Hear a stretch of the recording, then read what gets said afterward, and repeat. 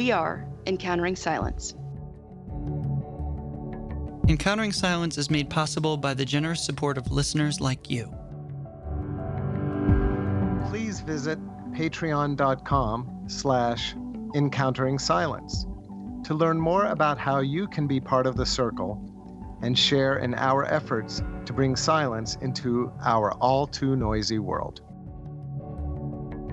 This is the second part of a two-part episode. To hear part one, listen to last week's episode, and then come back for this one.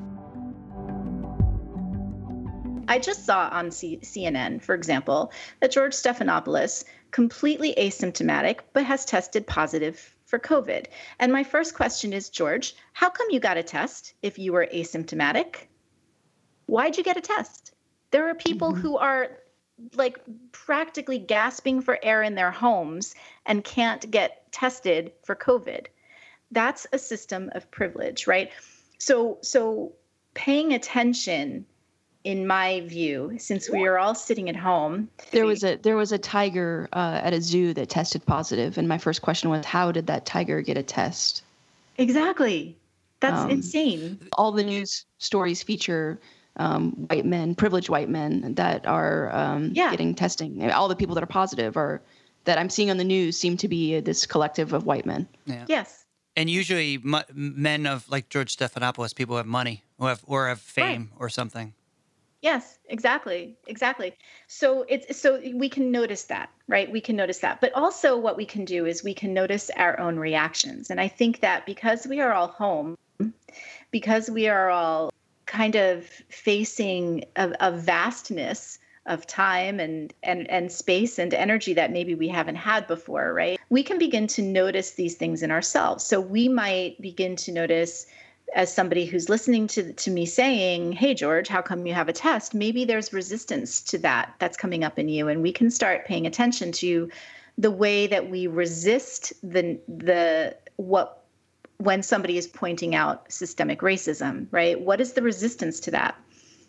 The other thing that we might be able to do, and this is a little bit where I believe my soul was pointing something out to me. I woke up yesterday, and the first thing that I woke up hearing was, and I want to say this very carefully. This is where my mysticism comes in. But I do believe that within this tragedy, we are being given a gift. And I do not mean to undermine or diminish the pain of this moment at all. And I also recognize that my ability to see this as a gift is deeply embedded in my privilege. I have a beautiful home. My refrigerator is stocked. My husband and I are still working, all of the things. Like, we have a lot of privilege. But we're being given this gift to slow down and really go into a place of self-examination where we can really look within and see these things. And I think that is, for me personally, I think God is showing me that I can find this as a gift. And I woke up yesterday, and the first thing I thought of, that I was reminded of, or that I heard God say, was, we're going to be living life differently on earth from now on after this. And I would love that. I'd love to understand what that's going to be. But then God said, remember the pool? I was reminded, we have a town pool that we are a member of, our family is a member of, and it costs about $300 a year to be a member of this, for a family of 4, to be a member of this pool. And it's been an amazing experience every summer we've been able to go. Kids went every summer. We're getting to the age where maybe the kids are not so interested anymore, but we still go. But a few years ago, we were given the opportunity to vote. Members of the pool were given the opportunity to vote as to whether we wanted to offer day passes to members of the community. And I confess, in that moment, without even thinking, I voted no, because all I could think of was, oh my gosh, it's going to get so crowded. It's already crowded. Sometimes you can't get a table, like all the things. And in the moment when I first woke up, and I mean, when I first opened my eyes, this is what was in my head, was I had just participated in systemic oppression, because what I essentially did was I kept out people who were not able to collect $300 at one time of disposable income. And I said to them, no, you do not get to have access to this pool. to this public pool because of my comfort, because I wanted to keep it for me, right? And it was such a disheartening, I was like, damn it. It was so disheartening to recognize that in myself. And even to now, I still feel resistant to the idea of allowing day passes. Like, I still recognize that in me. I still don't want to do it, even though if I had the choice today, I would vote differently. Just as an act of sheer will, I would vote differently. And that's where we have to practice agency over it. And so the way that plays out systemically is, for generations, Black people have not had access to pools or beaches. The pool is in a predominantly Black neighborhood of my town. So there's this beautiful town pool in the middle of the largest Black population in my town. And many of them do not have access to it that live there in that area of town. And yet there will be this narrative among white people that Black people can't swim. It's just one of the many stereotypes we love to hold about people, without recognizing that Black people have been kept out of public pools and beaches for generations. So I can't remember you were talking about paying attention. I told you I was going to get tangential on this. So paying attention, that was a way that my attention was brought to something and I had to sit with it. And sitting with it is the hardest part of paying attention. We can pay attention, we can notice something and then go, I'm not going to pay attention to that. I'm going to go think about something else. Or when it's brought to our attention, we can sit and we can notice and we can even experience our own resistance to the idea. I don't know. I don't know what to say, because I think I really, really, you say it was tangential, but I really love the story about the pool. Because I know you don't love it because it hurts. But it's heartbreaking. Yeah. It's a heartbreaking story, but it's a real story. It's a real story. We all could tell yeah. I mean, and that's why I love it, is I think it's pointing back to the heartbreaking stories of my own life. I'm catching myself, and it pushes you to that sad place where you feel teary, where you're like, wow, I really dropped the ball there. Wow. What was that? What was that? And there's also something really powerful too. Why I like that story is it's so complicated, because like you said, your initial thought, at least your initial thought you thought, was that there was like, I'm just thinking about inconvenience, but you really didn't unpack what that meant for like the rest of the world, right, and communities. And what I also like about that is that really does speak to me about this idea of, and I'll get very Christian here because I'm teaching a theological class this semester on Catholic social justice. And we talked about racism and systematic injustice.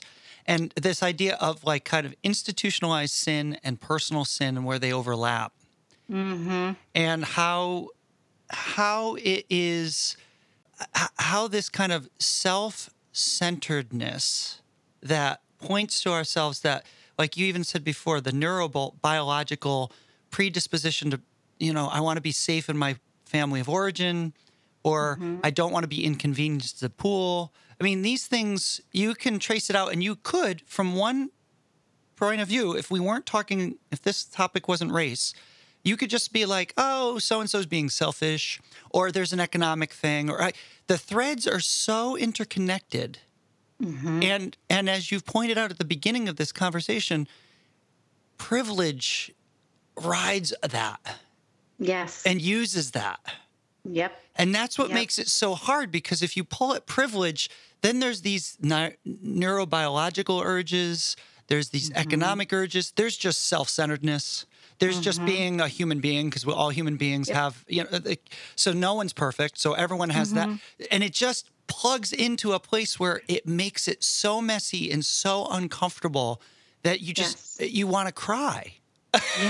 Yeah, because it seems impossible to untangle, right? It seems impossible. And that's where I think a lot of white people just kind of give up, because we go, I can't change the justice system. I can't change the education system, right? And I think that this is another reason why I wanted to write a book like this about getting white people to think about whiteness, is because, in that moment when I voted, I didn't realize it in the moment. Maybe I did and chose not to pay attention. But I was exercising power, right? It didn't feel like I was exercising power at the time, but I was exercising power. Mm-hmm.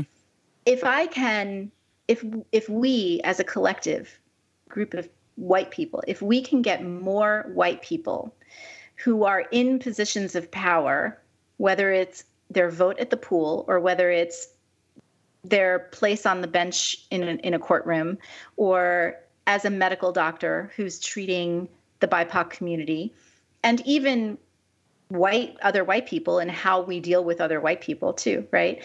If we can increase awareness of our own white identity for all of these people in all of these, that's how we can, who are playing roles within these systems of power, of dominance, that's how we can potentially start changing the system, right? If there's one judge who's sitting on a bench who's aware of her privilege and she's aware of her white identity and how it is playing out, and then she decides to start practicing agency over it as she's entering into sentencing practices and all of this stuff, then we can start changing the system the more and more people are doing that. So that's my hope. It's a big hope, but that's my hope. I want to. Somebody has to have a question, but I just want to say I want to thank you personally for that, because I'm going to use this in my class where my students, we have this conversation about what does it mean if you took Catholic social justice, for instance. It's a class I'm teaching. So if I'm taking that seriously, how do I combat this? And you've just given this idea of noticing, taking agency over that drive. And this is a way of getting at the system. The system is embedded, it's embodied. Yes. I mean, we have to subvert it. So just taking your own agency and pushing against that is profound. And even though it might feel small, it's not small, because it really does start to put a different narrative out there. And I think my students are they've been grasping, asking, like, what could I do? That's beautiful. I love that. And you said it. It's not me. Kevin, you're reminding me of that scene in the movie The Matrix where they have to pull the bug out of Neo's body. Yeah. And of course it's icky and gross and that kind of thing, but there's this, systemic oppression is embedded in our bodies, the bodies of those of us who carry privilege. And so, so we have got to do that hard work of, like in the movie, of finding it and then of extracting it. This conversation on Encountering Silence will continue after a 30-second break of silence. Take a moment and breathe with us.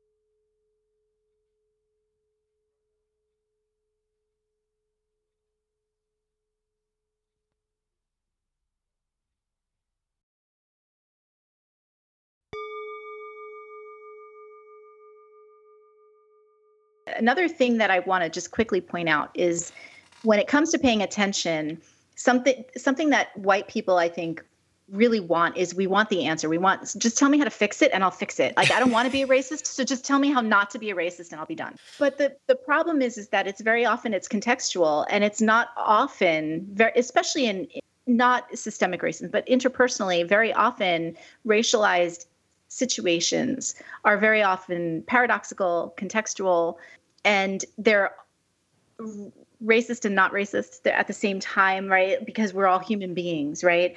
And so that's why racially aware white people, I believe, will understand how to hold paradox and how to understand that they might not know exactly what to do in a given context, that we need to submit to the BIPOC community and to their leadership, and that hopefully we can get to a point where we are in such deep relationship with people, with the BIPOC community, with Black people in the BIPOC community, that if we are in a room of diversity that's filled with diversity, that we will be able to know, because so my best friend Aisha is Black, and there are times when I know that if a certain situation occurred, Aisha would be like, Carrie, just shut up. Like, don't say anything, because for her own safety, she needs this to not escalate, right? For her safety, which is not a privilege. Me not having to think about safety is a privilege that I get. If somebody's being a jerk to her because she's Black, I could say something, but that doesn't mean she's going to be safe, right? So there's that issue, right? Mm-hmm. And then in other issues, other situations, my Black friend may go, Carrie, can you just deal with this person? Because I do not feel like dealing with her stupidity, right? Or whatever. And so I have to kind of always be aware, practice awareness of who's in the room, what's happening, and what might be my call as a white anti-racist in that particular context. And it's not always going to be the same. There's not one answer for that. So I just wanted to make that point. So you've made references to paradox. This conversation, we've talked about paying attention. You made a reference to mysticism. I want to tell a brief story and then ask you about all of the above. So I got to know a theologian who passed away a few years ago named Kenneth Leach. And Ken was a priest of the Church of England. And he became known in America because he wrote several books on spirituality. He wrote a book on spiritual direction called Soul Friend, a book called True Prayer, Experiencing God, several. And they were really wonderful books.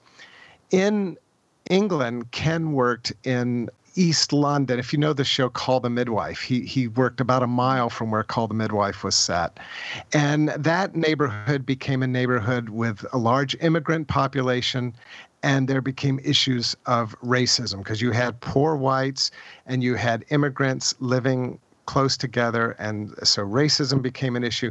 And Ken became something of an authority in the Church of England on race relations and on dismantling racism within the Church of England. So this is the backstory. Okay. Ken comes to America and he speaks at an Episcopal seminary, which shall remain nameless. And this is back in the late 1980s. And he's giving a talk. He was invited to give a talk on dismantling racism in the church. So he gives this talk. At the end of the talk, one of the seminarians comes up to him and says, "Thank you so much for this talk. It was really, really enlightening." And, it's funny because I came to this talk because I thought you were the other Kenneth Leach. And Ken said, "What do you mean, the other Kenneth Leach?" And the seminarian said, "Oh, the one who writes all the books on mysticism." Funny. As a teacher of prayer and mysticism and contemplation could be the same person. Now, Amen. That was 30 years ago, and I would hope that we've made some little bits of progress, but I know the world well enough to know that for some people, they still haven't got the memo. But my question for you is, how do you, on your website, you identified that the mystical dimension of Christianity is really important to you. Mm-hmm. How do you bring together your commitment to the contemplative thread of Christianity, of following Jesus, and this important work that you've been called to do and that you're calling us to do, to face and dismantle racism? How do those two integrate for you? So I love the story you just told, because it makes me realize, okay, maybe it's not just me who has a branding problem, because that's what I've often thought. I really have a branding problem. But for me, the two go hand in hand. I mean, I wouldn't be doing this work if it wasn't for Jesus, bottom line. I don't recommend getting involved with Jesus if you don't want to be radically challenged with this kind of stuff, and he doesn't allow you to, I can't be in relationship with Jesus and then be permitted to go about propping up the status quo anymore. Just can't. And mysticism comes mostly from an understanding of the feminine divine. My experience in the church has only worked to suppress my mystical sensibilities, I guess. But I also come out of an evangelical, non-denominational evangelical background, where if they knew many of my experiences, I might be burned at the stake. Nice big barbecue on the front lawn. But the word mama bear comes to mind. And it also comes from being in deep relationship with Black people predominantly, but also with other members of other racial groups. But mostly becoming in deep, and becoming is the right word, in deep relationship with people of color. It created in me a sense of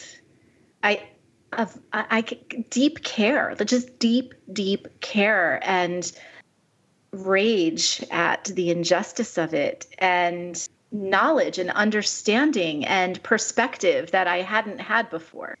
This idea of the feminine divine and the mama bear being protective, like a protective nature of these people that I cared about, kind of came out. And then I needed to tone that down a little bit because again, that's where the context comes in. Do they need me to shut up right now, or do they need me to speak up? Which one do they need? And trying to be that. And also, the mysticism helps me to understand this idea of the interconnectedness of all of us, and the mysticism of embodiment. The idea that we have, and I tried to write about this in the book. I'm not sure I did it very well, but two people, when we walk into a room, two souls, when we walk into a room encased in a skin color, we bring with us all of the baggage of that skin color, whatever skin color it might be. And we automatically start making our brains start making all sorts of decisions and coming up with ideas about this person, whether we know it or not, or whether we want that to happen or not. But I think that sometimes our souls connect, right? Souls connect regardless of embodiment. But we still have to work out. We still have to traverse that space in between where the skin color is, right? And all the ideas and all of the energy involved with that. And I'm really into quantum physics. I only understand like every third word, but what I can understand, I'm fascinated by, right? So, and it's not a lot that I understand, but I can understand some of it. And so this idea of entanglement and this idea of energy fields and particles and the way we can impact each other is, I want to be more intentional about that. It makes me want to be more intentional about it and thoughtful. And that's how mysticism plays into race for me. Now, if you can figure out a logo for that to brand it, that'd be awesome. Yeah, well, we'd like to jump on that brand too, because it is a weird, we walk in that space and it's like, people think we're doing silence podcasts and they think we just want to sit in the corner and be navel gazers, and we have to tell people that there's kind of an oxymoron. Yeah, you have to tell people that there's this whole other toxic silence. There's action, there's activity, there's action in the world. So good. So good. To truly befriend divine silence, sacred silence, is to be impelled to speak and to act. And one thing that I've learned this, I've been schooled on this over and over again during the 2+ years we've been doing this podcast. But I love your comment about the contextuality of knowing when to speak and when to be silent.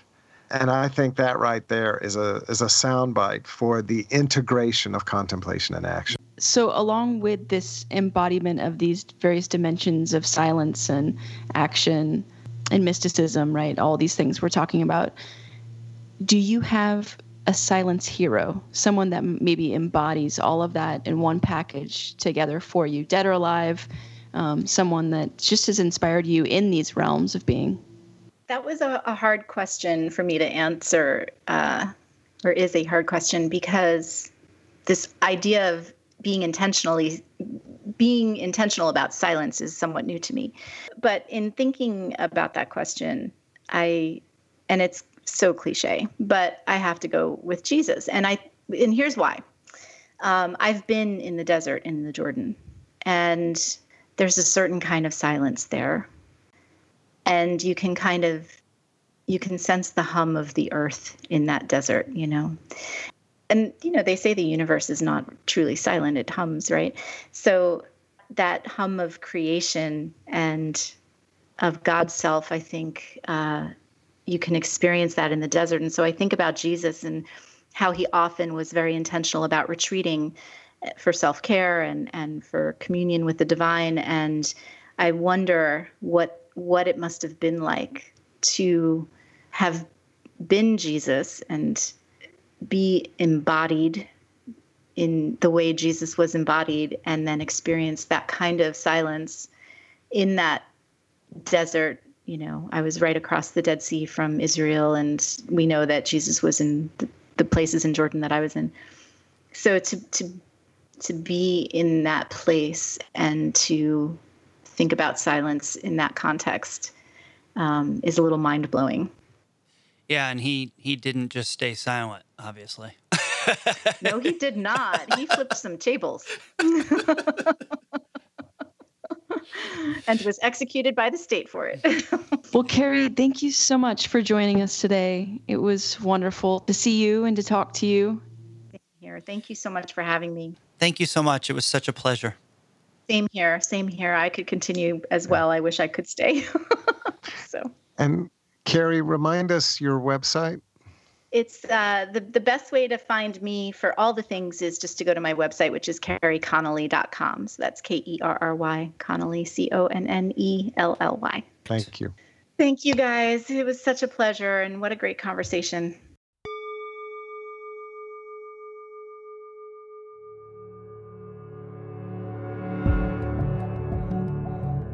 We are Encountering Silence.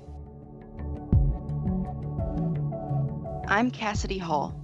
To learn more about me, please visit CassidyHall.com. I'm Kevin Johnson.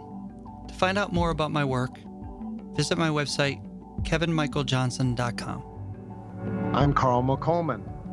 My website is carlmccolman.com. Please visit the podcast website at encounteringsilence.com.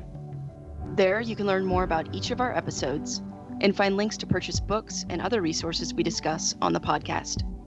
By making a purchase through our website, the podcast receives a small affiliate commission from Amazon.com. Also, to learn more about how you can be a part of our circle of supporters, visit patreon.com/encounteringsilence. This way you can share in our efforts to bring meaningful conversations about silence to our all too noisy world.